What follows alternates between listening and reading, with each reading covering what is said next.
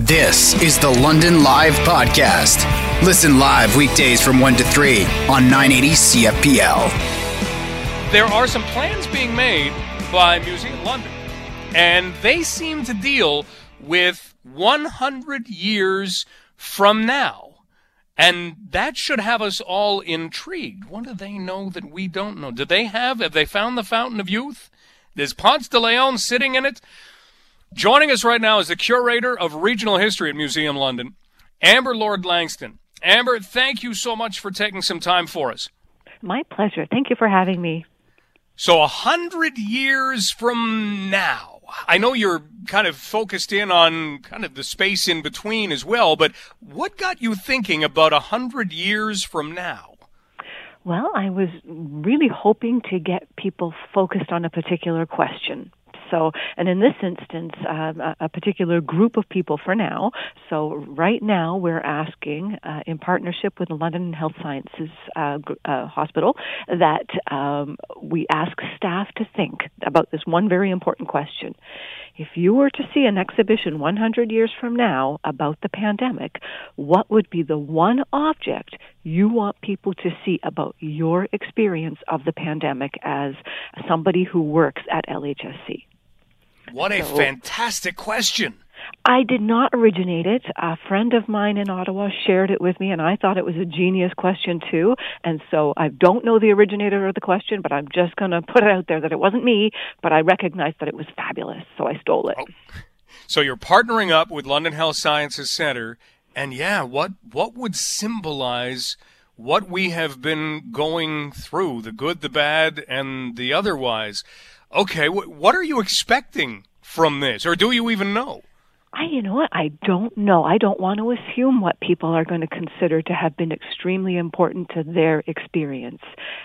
So we're asking people to take a photograph of the object that they identify, and I just want to emphasize that it's objects. We're not an archive, so we're not looking to get digital material. We're not looking for paper much except for in a supporting role. We are really looking for the three-dimensional object that illustrates the experience of the pandemic for the person making the offer or making the suggestion. And so it could be a piece of painted rock with some beautiful comment on it of support for an essential worker.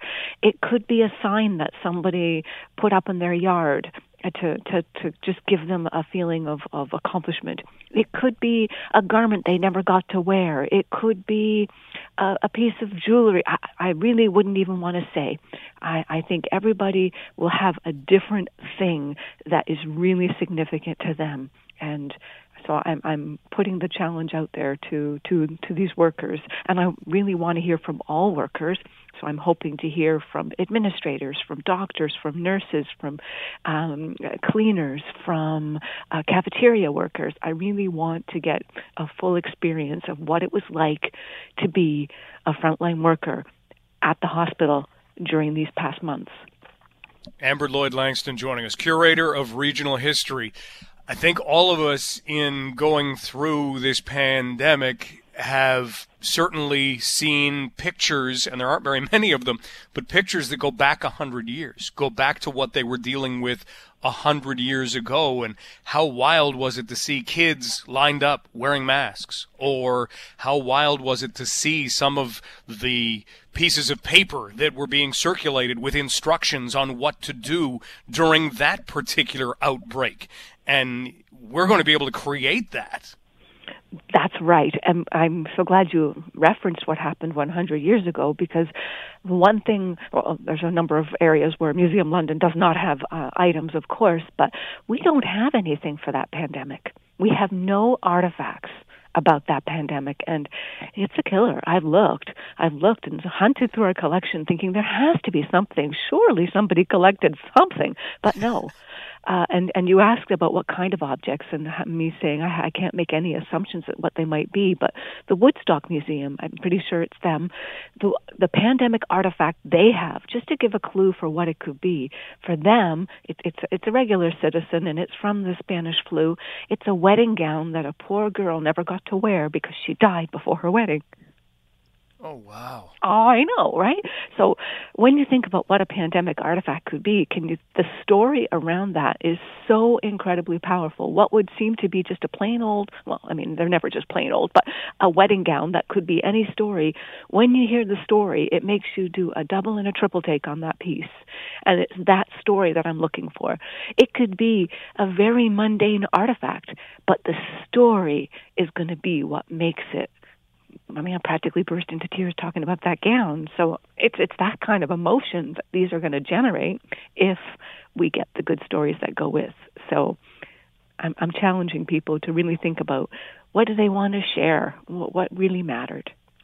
Because this isn't about, well, here's the first mask I wore, or here's my favorite mask from the pandemic, although I'm sure it could be. But yeah, to find stories like that, and you know that those stories are out there, because hopefully in 100 years we do have people looking back, and hopefully they don't have to go through what either we went through or what happened 100 years ago with the Spanish flu and what they went through, but learning that history, finding those stories. Okay, so if anybody is connected to London Health Sciences Centre and happens to be listening now or happens to be reading at globalnews.ca, what would they do in taking a picture and getting it to you? Take us through that process, Amber. I can do that. So what is going to be happening is that there is going to be an announcement issued by the PR department at LHSC. They're going to be just outlining everything that we've just discussed about what we're looking for. And then people are going to be given contact information for me. Actually, my email address will be provided to staff. And so I'll be receiving, I hope, soon, some photographs and those stories that I will then review. Now, Museum London doesn't have unlimited resources in terms of ability to catalog everything or even to house everything. So I am going to have to make some hard choices, but I can't make choices unless things are offered. So ultimately, we're hoping to acquire something along the lines of 25 or so pieces, because again, we've got to manage the volume of whatever we acquire. And this is our first outreach, right? So hopefully we'll be reaching out to other communities as well. But we're starting with this and see how this proceeds, and we'll see how this process works and know whether it's a good one or not, and then we can decide what to do. But LHSC staff will get my email, and I will look forward to hearing from them. Well, we'll have to check back and see what you start to receive in just a little while, because it's fascinating to know what people will attribute. How many people will say, here's a picture of the cat I rescued or the dog I rescued, in order to, spend some time at home and have something to do. I'm sure those will be there. So I imagine so, but you know what? I'm just going to redirect just a tiny bit, if I might. I would also then ask to have the first collar that little animal wore, right? Because we're going for the object, not the image. The image could accompany, but it would be the object. So maybe it's the food dish, maybe it's a worn-out toy, maybe it's a little collar, it's something like that, but it would be the object that would be the key with the supporting story and image to go with. Now you've got us thinking, okay, that's the way that we've got to train our minds. So yes. The object that will help to tell the story of this pandemic 100 years from now. Amber, it is a phenomenal question, and it's a tremendous undertaking. Thank you for putting it into motion, and here's hoping that you get all that you are looking for and more. Thank you so much, and maybe we will get to talk about it again, which would be lovely. Let's do that. We'll wait a couple of months. We'll give you a call. Sounds good. All righty. All right. Thank you. Take care and be safe. You too. Bye-bye now. Bye-bye. That's Amber Lloyd Langston, Curator of Regional History at Museum London. Because how key will that be? We have a number of pictures that feel like they're circulating from 100 years ago. Not really. There's baseball where you've got either I think it's the catcher or the umpire is wearing a mask. You've got the little kids in line. You've probably seen that one somewhere, shared on social media.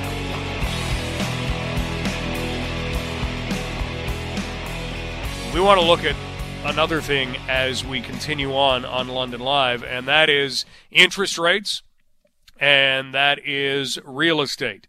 So when we look at interest rates, we know that the Bank of Canada is holding the rate at where it sits right now, that there is talk that maybe late next year we might see a change to it, but at the moment, no change to it. So we'll touch on that in just a minute. And then the idea that real estate continues to climb and has hit prices where if you don't own property in a market, think about southwestern Ontario even a few years ago. We were not necessarily anywhere close to where we are now. We've seen property values spike, not rise, but spike. So is there a bubble? People have asked that question about real estate for so long. Well, it's one of the things we can talk about with our next guest. Benjamin Tal joins us, Deputy Chief Economist of CIBC World Markets. Benjamin, thanks so much for being here. It's a pleasure. Thank you. Can we, before we get to real estate, can we get your thoughts on holding interest rates at where they sit right now? What did you make of the move? Yes, no surprise. The Bank of Canada decided not to move. No surprise whatsoever. The Bank of Canada was very dovish, actually, basically telling the market, relax. We are not going to touch interest rates until 2023. The hidden agenda here is basically to make sure that long-term interest rates are not rising. We know that the economy is going to be relatively strong in the second half of the year. We know that inflation is showing its face. And I think that the Bank of Canada eventually will have to start raising interest rates earlier than what they're telling us. But for now, they want to make sure that the market is not too nervous about long-term interest rates and inflation. So in looking as far ahead as 2023, what does that bring to us? Well, we have two issues here. One is short-term rates that the Bank of Canada can control, and the other is long-term rates, like the 5-year rate, that the Bank of Canada cannot control. As we have seen in both cases, Canada and the U.S., the 5-year rate, the 10-year rate are starting to rise because there is a fear of inflation. Listen, in the second half of the year, the economy will rebound in a very significant way. We are talking about 5, 6, 7% GDP growth in the second half of the year. In the U.S., they are injecting close to $2 trillion into the economy. That's 10% of the economy. All this will be inflationary, so inflation will start rising, and the bond market is getting a bit nervous, and that's why long-term interest rates like the 5-year rate, the 10-year rates are starting to rise. The Bank of Canada and the Fed are telling you, listen, we don't want you to rise too much. We will keep our rates low in order to make sure that there is a cap to long-term interest rates. That's the impact. And that's the story that the market is struggling with now. There is basically a battle between the market and the Bank of Canada. We have seen interest rates relatively low for a long, long time now. Do you think we have to prepare ourselves for a world when we're not in the 1%, 2%, even 3% when we're talking about interest rates that are much higher than that? The short answer is no. I don't think that interest rates will be rising in a very significant way. But you know what? You don't need them to rise significantly to slow down the housing market because interest rates are very, very low to start with.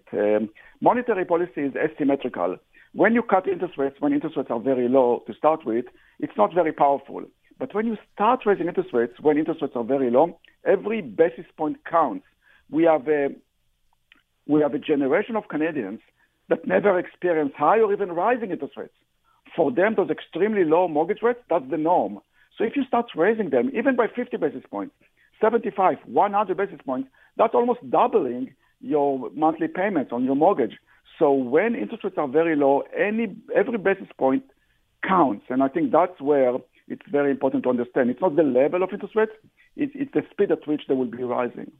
Yeah, and you think about what that might do. You look at the price of real estate that we're going to be talking about right now. Who could actually take their mortgage and say, oh, yeah, if they rise and I have to kind of double my payment, no problem. I don't think too many people would be in the no problem category, do you?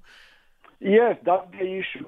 I believe that when interest rates start rising, the market will slow, and it will be a very healthy slowing. However, remember, there is something called B20. Namely the stress test that the government is imposing on mortgage borrowers. So in order to qualify for a mortgage now, they don't qualify you on your interest rate. They qualify you on a rate that is much higher. In fact, you are being qualified at 4.79%. That's very, very high, relatively speaking, relative to where the 5-year rate is now. The question is, why so many people can pass this test? And the answer is the nature of this crisis, all the jobs lost during this recession, not some, all were low-paying jobs. In fact, high-paying jobs, their number went up by 350,000 positions. So you have two things. One, the people that lost their jobs, most of them were renters, not home buyers. That's one thing. The other, more important, is that a very large segment of the population was untouched financially by this crisis. In fact, they are doing better. Their income is rising, their spending went down, and interest rates are in the basement. That's exactly the opportunity they were looking for, and that's exactly what we are seeing in the market now. What a formula. We're talking with Benjamin Tal, Deputy Chief Economist of CIBC World Markets. So when you take the idea that you have anyone who may have had a higher paying job who did own a home, and the fact that they haven't really been touched a lot by this pandemic from a financial standpoint, and interest rates are low, is that why we continue to see housing prices rise? Well, the number one story is that demand is still relatively strong. Supply is not so strong for two reasons. First, we have a structural issue with supply. There's simply not enough supply in the city. That's one thing. The other is that in the resale market, we see a situation in which many potential sellers are waiting because they don't want to really list their house during a pandemic. It's a headache, yeah? So who wants that? So you basically wait. And you wait until we have a vaccine, and then you will free this supply. So demand is there, but the supply is not there. That's another reason why prices are rising. So it's a very interesting market. So if we do see maybe a rapid change of that supply and demand, could we then see an actual settling back of real estate values? I mean, it's rare that it would happen. We keep thinking maybe it will. What do you see in the crystal ball that you can look into? Yes, I think that when on the other side of this madness, there will be a bit more supply, there will be more listing. That will not change the whole market by any stretch of the imagination, but it will ease the upward pressure on prices. That's one thing. The other is that there is such thing as the resistance level. Namely, prices went up so much, especially for detached housing, the low-rise segment of the market. At one point, people say, you know what, I simply cannot afford it. And with the vaccine, the condo market all of a sudden will become more attractive because it is more affordable. So I believe that the second wave of the improvement in the housing market, especially in the second half of the year into 2022, would be actually the condo space when people go back to the city. Interesting. Anything else that you foresee that we should keep an eye out for? Yes, I think that this trend of people away from Toronto for 2 hours because they can buy a detached house, a large house, and they will be working from home forever. This trend was there before the crisis and was accelerated during the recession. I suggest that this trend will slow down because, believe me, people will be going back to the office. Many companies will be asking their employees to come back to the office. It will be a different model. It will be maybe 3 or 4 days a week, but you will be back in the office. That's one thing. The other is that you bought a house in Barrie, 2 hours from Toronto, assuming that you will be working from home forever. That's true maybe for your current employer. What about your future employer? Maybe they are not happy with that. So all of a sudden that can impact job market mobility. So it's a much more complex situation when we go back to normal. So the trend will continue, but it will slow down notably. And that's why I believe that you will see more people coming back, returning to the cities. Wow. Well, interest rates remaining low for a while, and thank you for explaining the road ahead in that way, and certainly the road ahead in real estate, because this area in southwestern Ontario has certainly benefited from individuals selling their homes in Toronto. I think we all start to shake our heads and say, who's buying all of these houses? Because at the other end, Benjamin, somebody has to be buying these for $1 million or $1.1 million in some cases, and then taking the money and moving outside the city to Barrie, to southwestern Ontario. Those buyers, they're still active in the market? Absolutely. They are in the market. We have seen a significant acceleration in their number. The activity went up dramatically. I believe it will slow down, and I think it will be okay because in some of those pockets, prices went up way too quickly. You reach a point in which those places will be unaffordable to their citizens. That's not a very smart thing. I suggest that some people from Toronto will be buying those units because they're still cheap relative to Toronto, but then they will have to find a place to stay in Toronto during the work week. So you will see people renting condos or apartments or buying condos. So it's going to be a very interesting story, but I believe that the trend that we have seen during the crisis, people moving to remote, small areas, that will slow down notably in the next year or so. Benjamin, it's always a pleasure speaking with you. Thank you so much for the time today. A pleasure. Thank you. That's Benjamin Tal, Deputy Chief Economist of CIBC World Markets, on interest rates, which are being held firm. And as he says, don't expect much change before 2023. And don't expect to see, everybody always worries about what we saw early 80s where you had some big numbers, some big double-digit interest numbers, and if that were to happen, it couldn't happen. People would be walking away from their homes left and right, as Benjamin kind of outlined it. But the fact that real estate prices could stay where they are, continue to rise, yeah, that's there because of the fact that you haven't seen high-income earners affected all that much by the pandemic in his eyes. We want to delve into something that is a very serious topic right now. And it's something that you have to wonder where we're headed with medically assisted dying. And the reason being, it's something that is a conversation now. You have DNRs that a lot of people will put into their wills, which is do not resuscitate. We have seen examples, even locally, of medically assisted dying.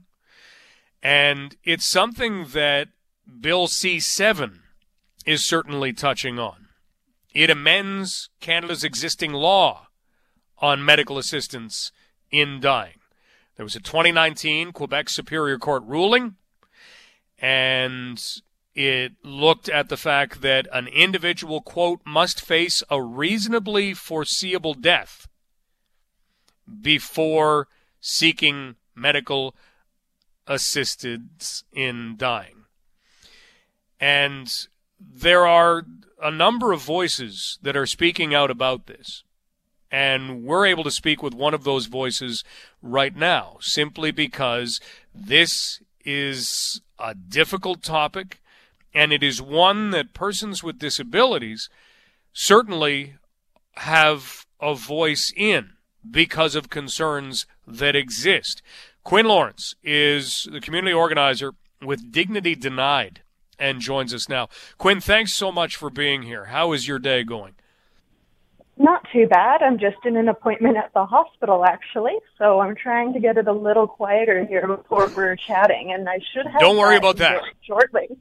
You're in a fine place, and awesome. If things go on in the background, it's fun for us to listen to as well. So let's go over Bill C-7 and the concerns that do exist among advocates for anyone with a disability. What is it that concerns about Bill C-7 and what it suggests? So Bill C-7 creates this second track for accessing, as you said, medical assistance in dying, or MAID. And that second track, a lot of politicians understand that makes people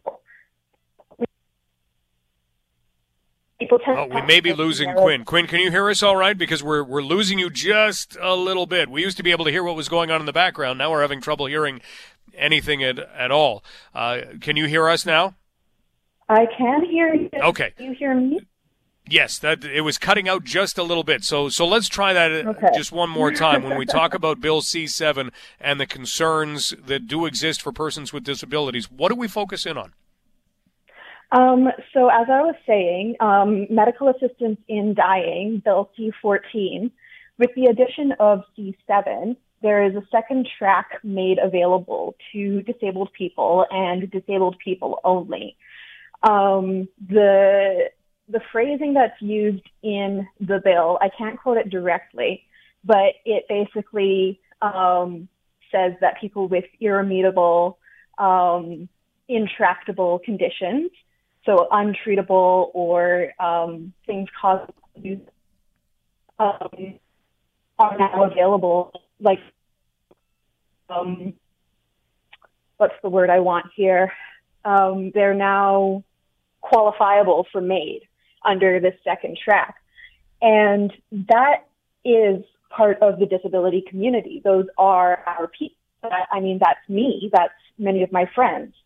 Our concern with that second track is that disabled people have not been given adequate support to live our lives fulfilled in community. A lot of us live in poverty. A lot of us live in long-term care facilities that don't meet our needs, are abusive or neglectful because they are either underfunded or, in many of our opinions, are just not a good system at all. Long-term care facilities just make abuse possible in many different ways. So those are some of the main concerns with Bill C-7, is that it's giving this right to death before we feel we've been given an adequate right to a fulfilling life. We don't feel that we've been supported by any kind of government, any kind of legislature, and that needs to change first in order for our rights to not be infringed upon with this new bill. Quinn Lawrence joining us, community organizer with Dignity Denied, as we look at some concerns that persons with disabilities have when it comes to medical assistance in dying, which is part of the amendments that Bill C-7 would bring in. It would amend Canada's existing law on medical assistance in dying. And so when you're talking about yourself, when you're talking about your friends, when you're talking about people you have been able to speak with, the idea that the medical assistance in dying would exist, what does that present? Do you mean in terms of what we would face if that becomes ratified? Yes. So one of our biggest concerns is that as disabled people, and for many of us, we are multiply marginalized disabled people. A lot of us are people of color, Black, Indigenous folks. I myself am trans. I'm queer. We already face so much medical neglect. We face coercion. We face different kinds of abuse, both from the medical system and within our own lives. And with all of these things, we know that this bill will give more room for that kind of harm to happen. It already happens. Monica Gardner last night was speaking on how she went to a hospital. I don't know in what province, but she did go to the hospital with a broken arm, which is a pretty standard procedure condition for many different people, disabled or not. But instead of just getting treatment, being supported, asking if she needed kind of a support person, a family member to come sit with her, she was offered DNR and was told she could just fly away, which is, a metaphor for dying. You can let go. That's inappropriate from a healthcare professional at any time, but especially if you're in there for treatment for a broken arm. Wow. I mean, that's a story that kind of stuns you to hear.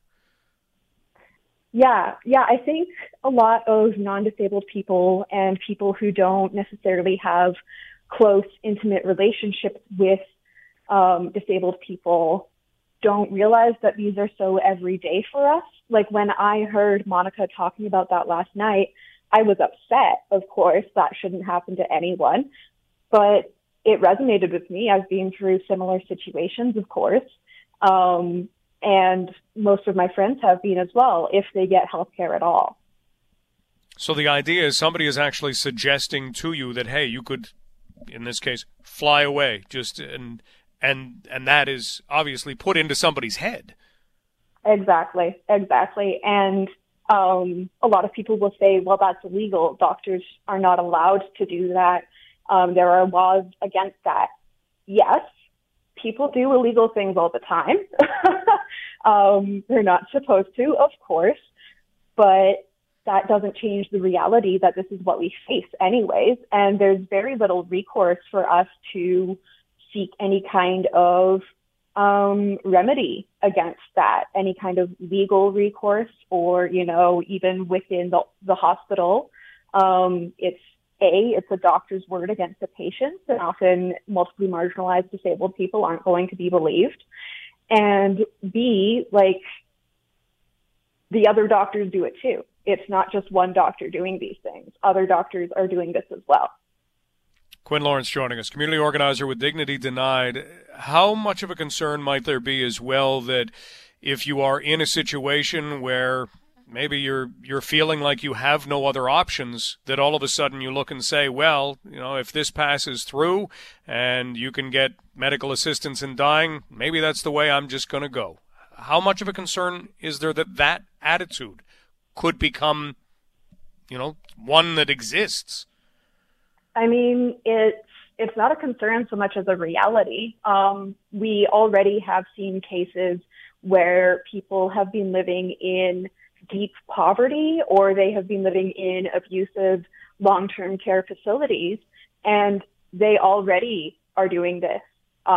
This is already a situation that happens even without C7 added. It's already a concern under C14. So, it's, as I said, it's less of a concern and more of a pressing reality on the disabled community. Quinn, one last thing, and that is the disability filibuster that started the week. Anything come from that at this point? I am not sure, because I've been so busy with the filibuster, I haven't been able to check all of the political news. I heard through the grapevine that it's a possibility that it won't be voted on today, which would be really fantastic. Today, I think, was the only day on the schedule to even talk about C7, and there was a proposed time allotment against debate from the Bloc Québécois. So that was a real concern for us. And if it's true that that hasn't happened and the vote won't be happening, then I really hope that more people will get involved with the filibuster, and we can really raise some awareness and also some action, because awareness is nothing without some action put to it against this bill. Quinn, thank you so much for your time today. Thank you as well. That's Quinn Lawrence, community organizer with Dignity Denied. As we talk about Bill C7, will it be voted on today? Will it not? It deals with medical assistance in dying. We're going to take this conversation in another direction. We're talking about Bill C7, which amends a little bit about Canada's laws on medical assistance in dying. And we're trying to look at this from as many perspectives as we can. We're very pleased to have with us Helen Long, who's the CEO of Dying with Dignity Canada. Helen, thanks so much for being here. How's your day going? Hey, Mike, it's good. Thanks for having me. When you give the thoughts of what you see from Bill C7, how do you interpret what this legislation would allow? Yeah, I think from our perspective, Bill C7, I think you have to go back to where did the bill come from? So the bill is a direct result of the Truchon decision, and Truchon was a court case initiated by two individuals with disabilities so that they could access their right to medically assisted dying. I think what the bill attempts to do is to give those with a disability the same rights as anyone else who has a grievous and irremediable medical condition, the right to choose an assisted death at a time when the suffering becomes intolerable. So, for us, it's really about case-by-case assessment. It's about compassion for individuals who are suffering, and it's about having that right that every Canadian should have from a constitutional perspective. We have things that, because no individual situation is ever the same, we have things that could be in play or not in play. It would be very easy if someone has their wishes laid out saying, this is what I want, this is how I want it, there you go. But that's not always the case. How careful do we have to be with that sort of thing as we look at medical assistance in dying? Well, I mean, I think we should always be careful. These are important, critical. This is a decision about ending a life. So it should always be very important. There are some safeguards along the way to support that. There's a group of clinicians, those who provide an assessment, who are, I would say very committed and dedicated and very careful, and who follow processes established by their association to ensure that they are giving enough thought and care and, involving the individual as much as they possibly can in that discussion. Obviously these are critical, important decisions, but that doesn't negate a person's right to make that choice. It just means that it needs to be a thoughtful, careful process. We're talking with Helen Long, CEO of Dying with Dignity Canada. Helen, we did just speak with a representative from Dignity Denied, and there are concerns from their perspective that persons with disabilities may wind up saying, well, this is my only option, or may be in some way encouraged to look at it as an option when otherwise they wouldn't. Is that something you think has been considered enough? I think it's been considered. I mean, I think, again, this is a process that's initiated by an individual. So there's no encouraging someone or signing up on someone else's behalf. It's about an individual choice. You said the words case by case or special cases. And again, it's a case by case assessment. So we need to look at every case individually. MAID is not a solution for any other lack of supports that exist. So, certainly every Canadian should have the ability and the right to have the supports they need, whether those are social services supports or disability supports, income supports. All of those are things that Canadians should be able to access, and MAID is not a solution to those. And the process should eliminate, anyone who says, well, I just don't have enough, so I don't want to go on. That's not the criteria for MAID, and that should be vetted out through the process that the clinician goes through. Helen, as a final question, this topic is such a difficult one, but it's one that has been out there for a while. Conversations have taken place. How are those conversations changing from, say, 5-10 years ago to now? Yeah, well, I mean, certainly since medical assistance in dying became legal in 2016, I think, society has shifted. We're seeing more interest, certainly, in the process and in end-of-life choice, whatever that looks like. And I think, we've done some polling very recently. Canadians are consistently supportive across the board. They're supportive, 87% of the original decision to allow medical assistance in dying. 7 out of 10 Canadians support the current amendment in C7 that will allow for that removal of the reasonably foreseeable clause. So I think, it's a societal shift and it's a change, and 5 years of experience has given clinicians the ability to understand the process and administer it, and it's given Canadians the opportunity to see that this can be for some people, not every person, obviously, for some people this is the best choice for them at end of life, but it's up to them to make that choice. Absolutely. Helen, thank you so much for taking some time for us today. We really appreciate it. Please stay safe. Thanks. You too. Take care. That is Helen Long, CEO of Dying with Dignity Canada. So there are always going to be concerns. The important thing is to make sure the legislation allows an individual to have their individual circumstances looked at, right? Where if you have an individual who is going to initiate this, who is going to say, this is something that I want to have, then there have to be those checks and balances. And we'll see how the debate in this goes if they do get to it today. A Dignity filibuster a disability filibuster was started earlier this week, and the idea was to keep this from going. Well, question period's underway in the House of Commons, and we'll see whether we do get any kind of discussion on Bill C-7. You've been listening to the London Live Podcast. Catch the show live on weekdays from 1 to 3.